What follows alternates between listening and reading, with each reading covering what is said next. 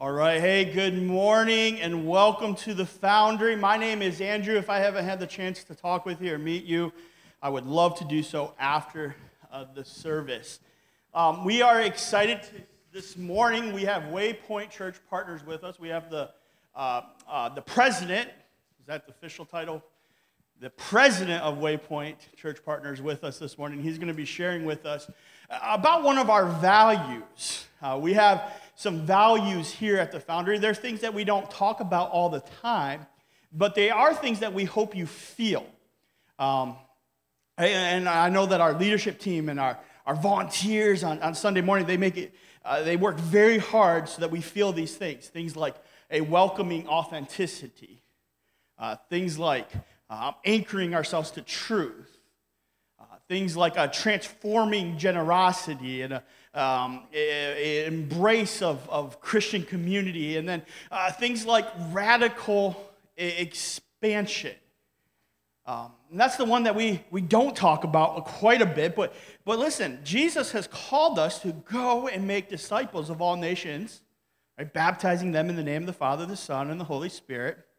Teaching them to obey these commandments as he has taught us. And a part of that is radical expansion. And so today, you've heard me talk a little bit about it before, but we're going to dig in, peel the onion a little bit more today. But our church, we're excited to be a part of a church plant that's going to happen in the DMV. We're not sure where that's going to be, what that's going to look like, who's going to plant that. But there are some like-minded groups and churches, groups like Waypoint Church Partners, who we support as a church. They've been planting churches and working with churches and helping leadership and all kinds of different avenues of the church from Maryland to Virginia to North Carolina, South Carolina, West Virginia, and the eastern part of Tennessee. So they are all over that 95 corridor, helping churches and starting churches in order to reach our communities.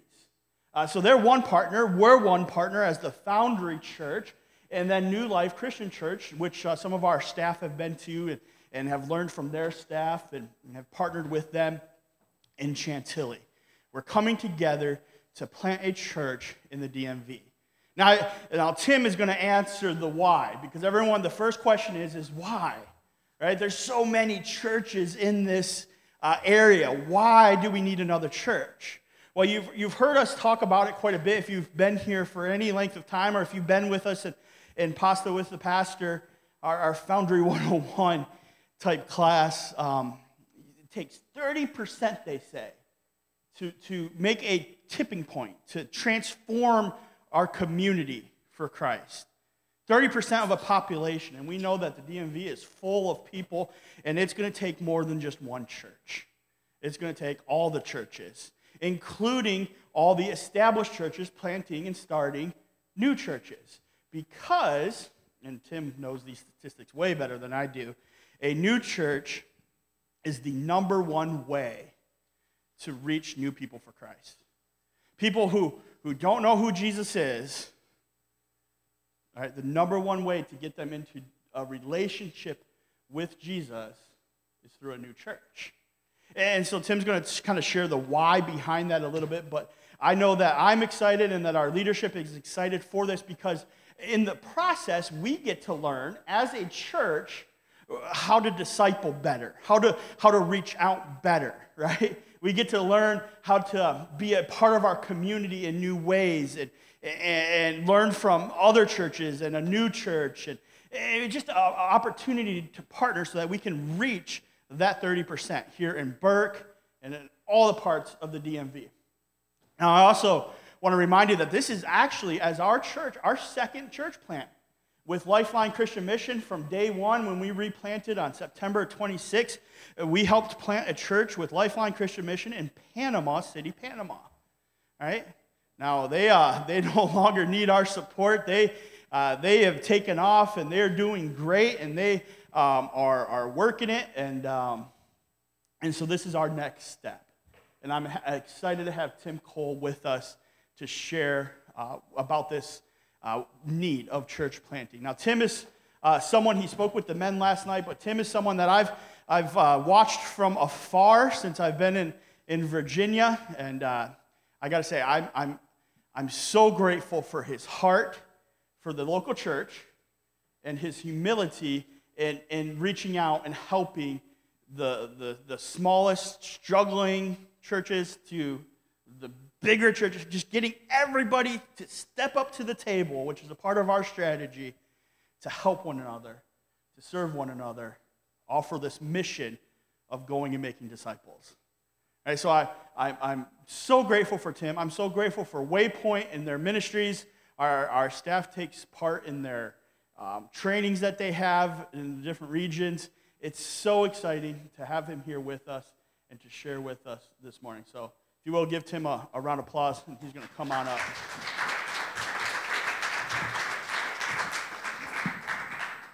Woo, that's quite a setup right there.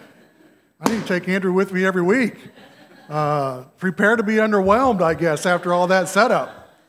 I think it's really funny. This had nothing to do with a sermon. I walked up here this morning. I have to show you my Bible right here. Our husky decided a few days ago, after preaching from this Bible for like 30 years, just duct taped together, and he decided to chew on my Bible. There's so many jokes in there, isn't there? Like, that's loaded. I don't even know where to go with that. But my wife said, well, we're going to get you a new one. I'm like, I've been using this for 30 years. You know, it's like, so, you know, remember that old Disney movie, All Dogs Go to Heaven? I don't think this one, this dog's going with where all the cats go, is where I'm saying, is where we're going with that. All right. Well, it's so good to be here with you this morning. Waypoint, he did a good job introducing. Waypoint exists to catalyze kingdom growth. We've been doing that for 85 years, and we do that in two ways, that we plant new churches and we partner with established churches to get on mission and stay on mission. That's what we do, those two things, all in and around the region. And we do that because what we envision is an ever-increasing number of thriving churches and leaders in our region. And so when we talk about that, our region, as he described, is the Mid-Atlantic region, Maryland, Virginia, North and South Carolina. And so the reason we do all that is three simple things. Number one is because we love the church. It's the bride of Christ.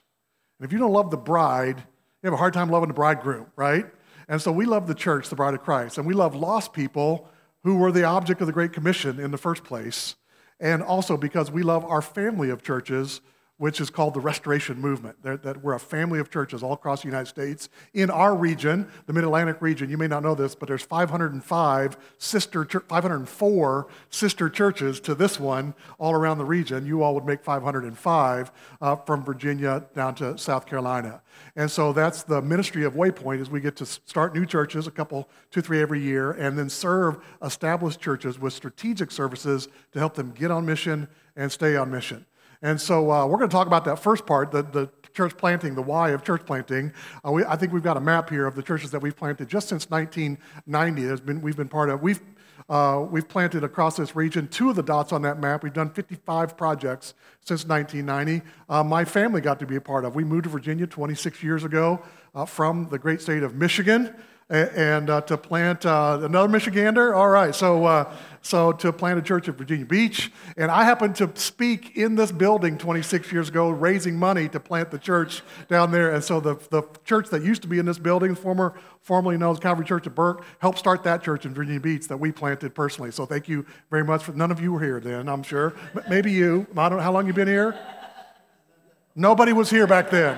Which I was driving up wondering, I think I might be preaching a sermon from like 26 years ago. Hopefully nobody's here that heard that message. So thank you for helping me start that church and another one in Richmond. But in the last 85 years, Waypoint has started 154 churches in our region. And so that's not nearly enough, but it's enough that we're starting to figure out what we might be doing right, what we might be doing wrong. And we're really excited that we're going to be partnering together to plant a church with the Foundry and several other churches here in the region to plant one in the DMV. I lived here in high school. My dad was stationed at Andrews. Actually, Memorial Day weekend is important for me. My dad's buried at Arlington. So we didn't call it the DMV back then. That's the kind of a new thing that I've had to learn how to figure out. So I always thought that's where you go get your driver's license, And so in the DMV, we're going to plant another church, and we're pretty excited about that. And so I want to talk about why in the world we would want to plant another church in the DMV or anywhere. And in my role with Waypoint, I missed a couple slides. Let me tell you about a couple churches that we've helped with and you've helped with by your support of Waypoint just in the last couple of years. Give me the next picture there so I know what we're talking about. So Mosaic Church in Frederick, Maryland was started right before COVID, and you all helped us plant that by your support. And they're doing great. Got into a commercial space here just a little over a year ago and running the top 500 last week. For the first time on a normal Sunday. And so they're doing great. Just had a meeting with them this week, and they've already celebrated 22 baptisms this year, not even halfway into the year. So they're really kicking it there. Another church that just got started just a year ago is called the Journey Church in Virginia Beach. And it's interesting, I say this one, our church has started in all kind of places, in schools, YMCAs, bars, bowling alleys, fire stations, but this one started in a roller skating rink of all places, and which makes me think back to junior high days. But this roller skating rink actually is clean and doesn't smell weird because it was open during COVID, so it's kind of like this high-tech roller skating rink, and we've got a church that started in there as well. But what we're more excited about when we plant churches is not just that we're starting new churches, but that we're starting new churches that reach new people. And Andrew kind of alluded to that. That it's people making decisions for Christ that's more important to us than anything else. And so one metric for that is the number of baptisms we're seeing in our church plants. That we're not just shifting the sheep or shuffling the saints, if you know what I mean. And so last year, the church plants that were on that map, just the ones since 1990, celebrated more than 460 baptisms. That's like 9 a week every Sunday. And that's been increasing the last couple of years since we came out of COVID. Prior to COVID, it was more like in the 600 and 700. So we're getting back to that number and increasing every year. And so that's a big value of ours, is that we're reaching new churches that reach new people. So I want to thank you for partnering with us about that.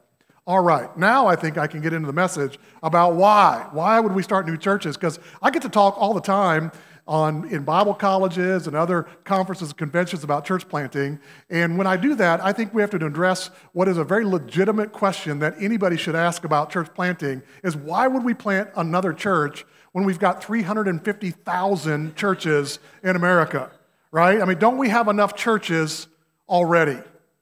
And I think that's a legitimate question.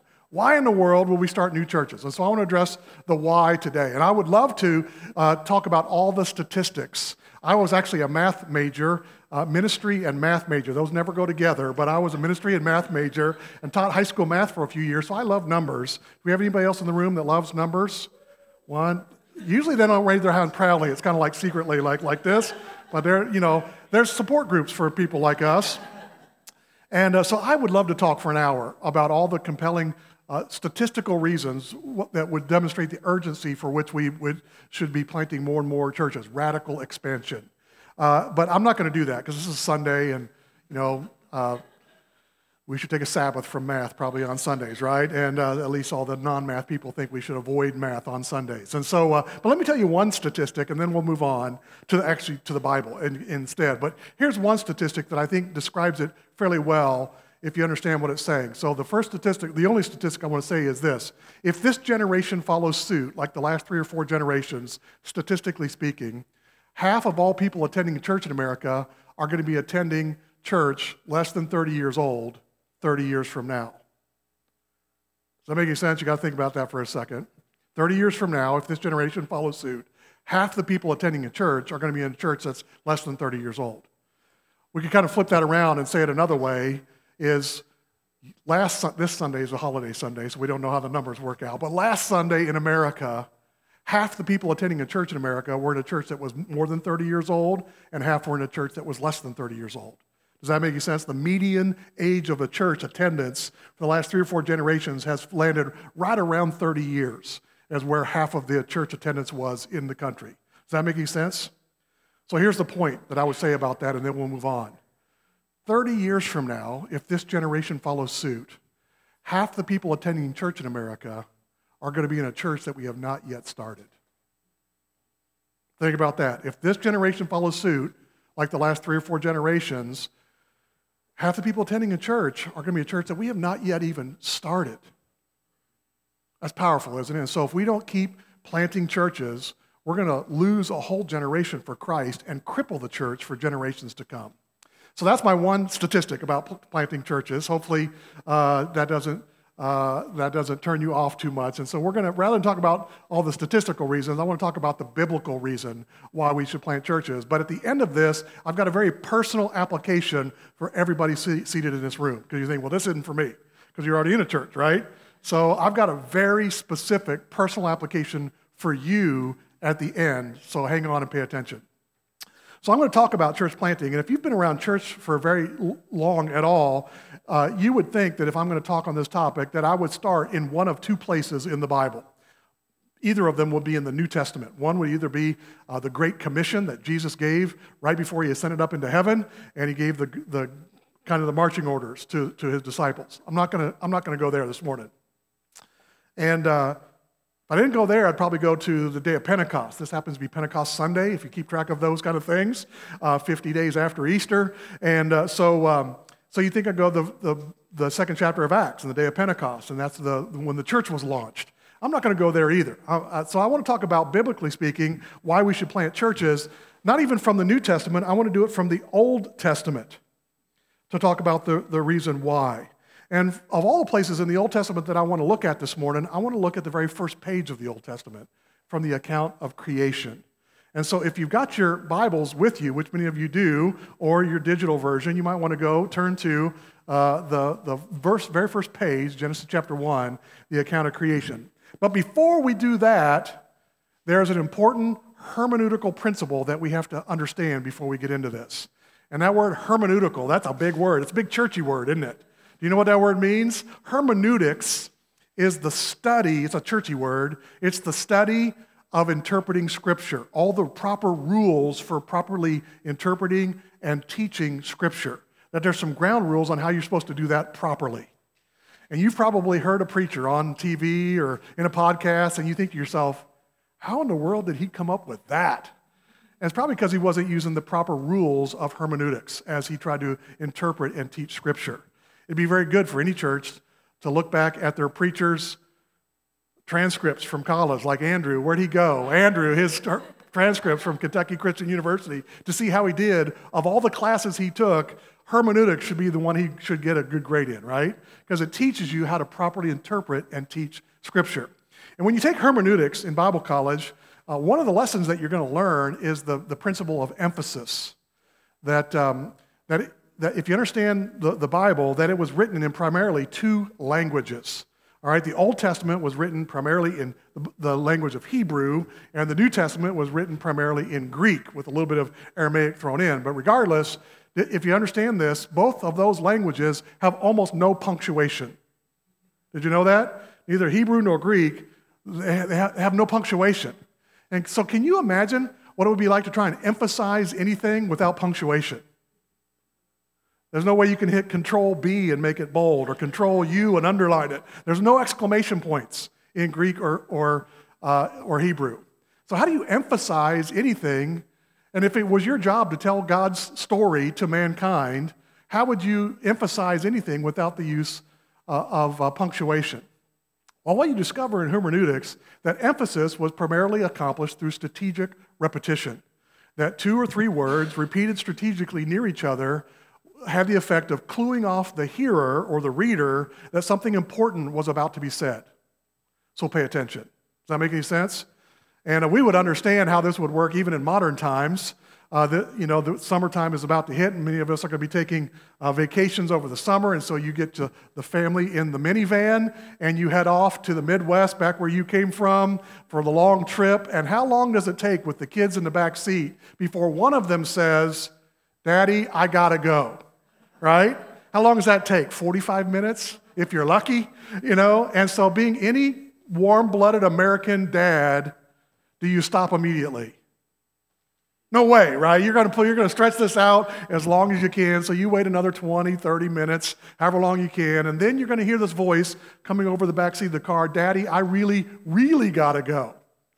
And it's by that use of strategic repetition I really, really got to go, that you understand that the next statement is going to be in liquid form, right? And that's the way that works. We understand how this works.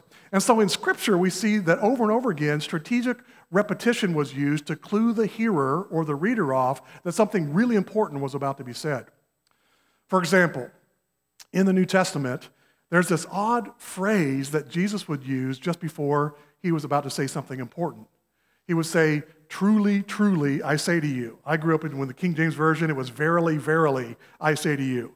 And so he would say this, and more than 60 times in the gospel records do we have Jesus saying, "Truly, true." And isn't that an odd thing, the way to start a sentence? We don't say that in modern times, do we? Going out to your wife and say, "Truly, truly, I'm going to the grocery store." You don't say it that way, right? But Jesus was using strategic repetition as a way to clue his hearers off to the fact that he was about to say something really important. The first example of that is in John chapter 3 when Jesus is meeting secretly at night with this Pharisee named Nicodemus. And he says to him, "Truly, truly, I say to you, no one can see the kingdom of God unless he's born again."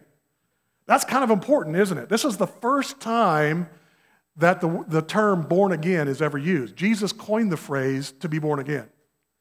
And he says, you can't get to heaven unless you're born again. That's kind of important, isn't it? And so Jesus started off by kind of figuratively grabbing Nicodemus by the shoulders and saying, "Pay attention, I'm going to say something really important." And so over and over again throughout Scripture, we see this use of strategic repetition, this hermeneutical principle to clue us off to the fact that something. Martha, Martha, you're worried about so many things, but your sister's worried about the right thing. Or Paul, Saul, Saul, why are you persecuting me? I'm going to make you my witness to the world. There's all these times.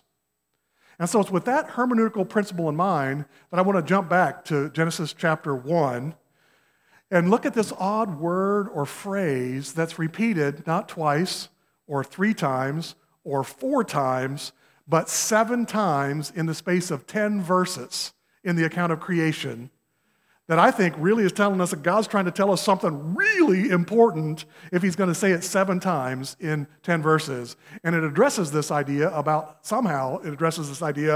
why I believe we should be starting more and more churches all the time, investing our time and energy and resources and focus on radical expansion. And so we're going to look at the account of creation. And so I've got a picture of the account of creation here. And we're going to be looking at days 3, 5, and 6 of the account of creation. Those are the days that living things were created.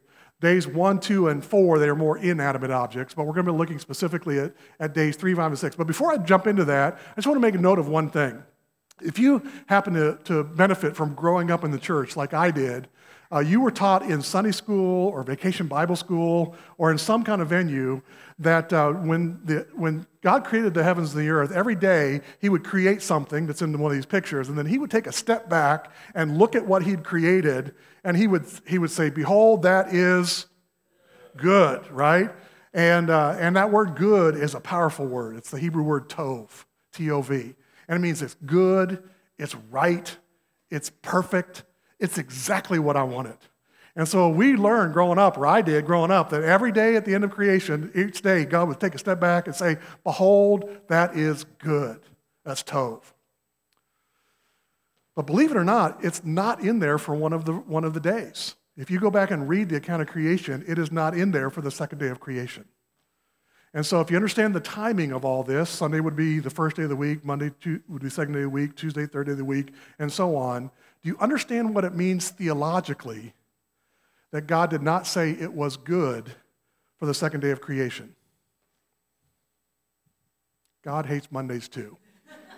All right, I think that's what it means. If you go back and read it, it is not in there. And so when you wake up next Monday morning, not tomorrow, but next week, say, "God, I don't want to go to work." He goes, "I know." So go ahead and read it. That's just an aside. It's not in there. All right. So with that in mind, I got to figure out where I am. I got all that. Let's read the biblical description of these 3 specific days of creation, and notice a word or phrase that's repeated 7 times. And if you don't catch it the first one, you'll see it. So we're going to start on day 3, which is in verse 11 of Genesis chapter 1. The Bible records, "Then God said, 'Let the land produce vegetation, seed-bearing plants, and trees on the land that bear fruit with seed in it according to their various kinds.' And it was so. The land produced vegetation, plants bearing seed according to their kinds, and trees bearing fruit with seed in it according to their kinds, and God saw that it was good. Tov. You see the repeated word or phrase? If you don't catch it, you'll catch on as we move forward. If we go down to which day am I on? Day 5 now, in verse 21. So God created the great creatures of the sea and every living thing with which the water teems and moves about in it, according to their kinds, and every winged bird according to its kind, and God saw that it was good. All right, starting to figure out what it is now, aren't you? All right? If you haven't got it yet, take a look at day 6. Verse 25, the Bible records, so God made the wild animals according to their kinds, the livestock according to their kinds, and all the creatures that move along the ground according to their kinds, and God saw that it was good. Have you figured out what this odd phrase is? It's in there so many times, it's kind of awkward now, isn't it? It's this word or phrase, according to their kind, or after their kind. And in English, it's a whole phrase, but in the Hebrew language, it's actually just one word. It's this word lamino. And it's what it means, by the creative design of God, every living thing reproduces itself after its kind. Lamino. That's what the Hebrew word is. It's just one word. It's the restriction that God put on creation. And isn't that fascinating, that God decided to create this restriction, that every living thing would have to reproduce itself after its kind. And you think about it, that's kind of interesting, and then you think for about 30 seconds and go, well, no duh, that's the way life is, right? That things reproduce themselves. But could you imagine what life would be like if God had not put this restriction on creation, that things didn't have to reproduce themselves? What a bizarro world that would be. For example, your family's got a pet dog, all right, and she gets pregnant, and you can tell that it's about time for her to give birth to her litter, and so you make a little comfortable spot out on the deck one night, and she stays out there, you all go to bed, and then the next morning you get up and you look out there, and sure enough, your pet dog has given birth to a whole litter of chickens. That's not going to happen, is it? That would be awesome if that would happen, but it's not going to happen. You want to know why that's not going to happen? Lamino, right? Because by the creative design of God, every living thing reproduces itself after its kind, according to its kind. That's lamino. Or another example, my wife just over the last month has planted this big old garden out in the country where we live, and one of the things that we planted was pumpkins. I don't know if you've ever planted pumpkins, but they can just kind of take over. So you kind of have to put them in the back because they've got these leaves that'll get this big. And pumpkins are incredible because right before the pumpkins come on, the blooms for pumpkins are these big yellow flowers. They're beautiful. And so one night, before you go to bed, you look out at the garden, and there's all these yellow flowers on your pumpkin plants, and you know that the pumpkins are going to come on. And so the next morning, you get up and you look along the fence row back there, and you notice that right where every flower was, now there is a brand new beaver. That's not going to happen, is it? That would be awesome if that would happen. But it's not going to happen, right? Why? Lamino, right? Because by the creative design of God, every living thing has to reproduce after its kind. And so God is driving a message home to us in this account of creation by repeating over and over again that things have to reproduce after its kind. And so by this point, hopefully you're thinking, what in the world is his point from Genesis chapter? Here's my point. The church is a living thing, isn't it? The church is a living thing. Over and over again, the Bible ascribes to the church anthropomorphic qualities, human-like qualities. Actually, in English, the two most predominant words used for the church happen to begin with the letter B in English. Do you know what they are? That the church is described as the body of Christ and the bride of Christ, right? The church is a living thing. The Bible says that a church can be born, it can die, it can grieve, it can lose its first love, it can be rich or poor. The church is a living thing. It can repent, a church can repent. The church is a living thing. So here's my question. If lamino applies to all living things reproducing themselves, does that apply to the church? Of course it does. That churches need to make churches. That living things reproduce themselves. It's from the very beginning of creation, God put that restriction on created things. And he created the church. And the church needs to reproduce itself. And so that's why I'm excited that we're going to be partnering together to plant a church together, because that's what your church should be doing over and over and over again. One of the other churches that's partnered with us, New Life Christian Church, which is like a real sister church. If you know the story, that we've got 505 sister churches here in the region, but both this church and New Life were kind of planted out of what's now the Journey in Springfield. And so you guys are like real sister churches. They're 30 years old this year. They were one of the dots on that map. In their 30 years, they have helped to start more than 300 churches around the country. That they have taken seriously the principle of Lamino, that churches reproduce themselves over and over and over again. It's what living things do. All right. Let's talk about the personal application now. Churches should make churches, but I don't think churches should make disciples. I think disciples should make disciples. Right? And I think I got that wrong when I was growing up, because I thought it was the church's job to make disciples. That I thought it was my job as a follower of Jesus to bring my friend to church and have him sit in a chair for an hour, and I had done my job, because it was the church's job to make disciples. But I didn't understand the principle of Lamino, did I? Because everything, living thing, reproduces itself, and so I believe that churches make churches, but it's disciples that make disciples. So let's talk about that for a minute. We could go back to, for example, the Great Commission that I didn't use as my primary text today, but in the Great Commission, Jesus got his followers just before he got up into heaven, and he commissioned them. He gave them a mission to accomplish, to work with him on co-mission. And he said, go and make disciples of all nations, baptizing them in the name of the Father, Son, and the Holy Spirit. It's one of the most familiar passages in the New Testament after John 3:16, probably. Did you ever think about to whom Jesus was speaking when he gave the Great Commission? Exactly to whom he was speaking? Well, we know exactly to whom he was speaking. If you back up 3 verses to verse 16, the Bible records, then the 11 disciples went to Galilee, to the mountain where Jesus told them to go, and he gave them the Great Commission. And so the 11 disciples, he told them to go and make what? Disciples. Jesus told his disciples to make disciples. That's Lamino, isn't it? And this should really be no surprise to us, because actually Jesus, if you think about it, Jesus invented Lamino in the first place. The Bible teaches us that Jesus was at creation. We think of Jesus as the New Testament part of God. Jesus was there from the very beginning. Actually, the Bible teaches us in the book of Colossians that all things were created by him, Jesus, and for him, and through him all things hold together. Jesus was present at creation, and he invented Lamino, so it should be no surprise to us that he says disciples make disciples. Churches make churches. Disciples make disciples. So what's that look like? Preachers get up all the time and say, yeah, y'all be sharing your faith. Y'all be making disciples. What's that look like for us to be making disciples? Because that seems like really scary stuff, doesn't it?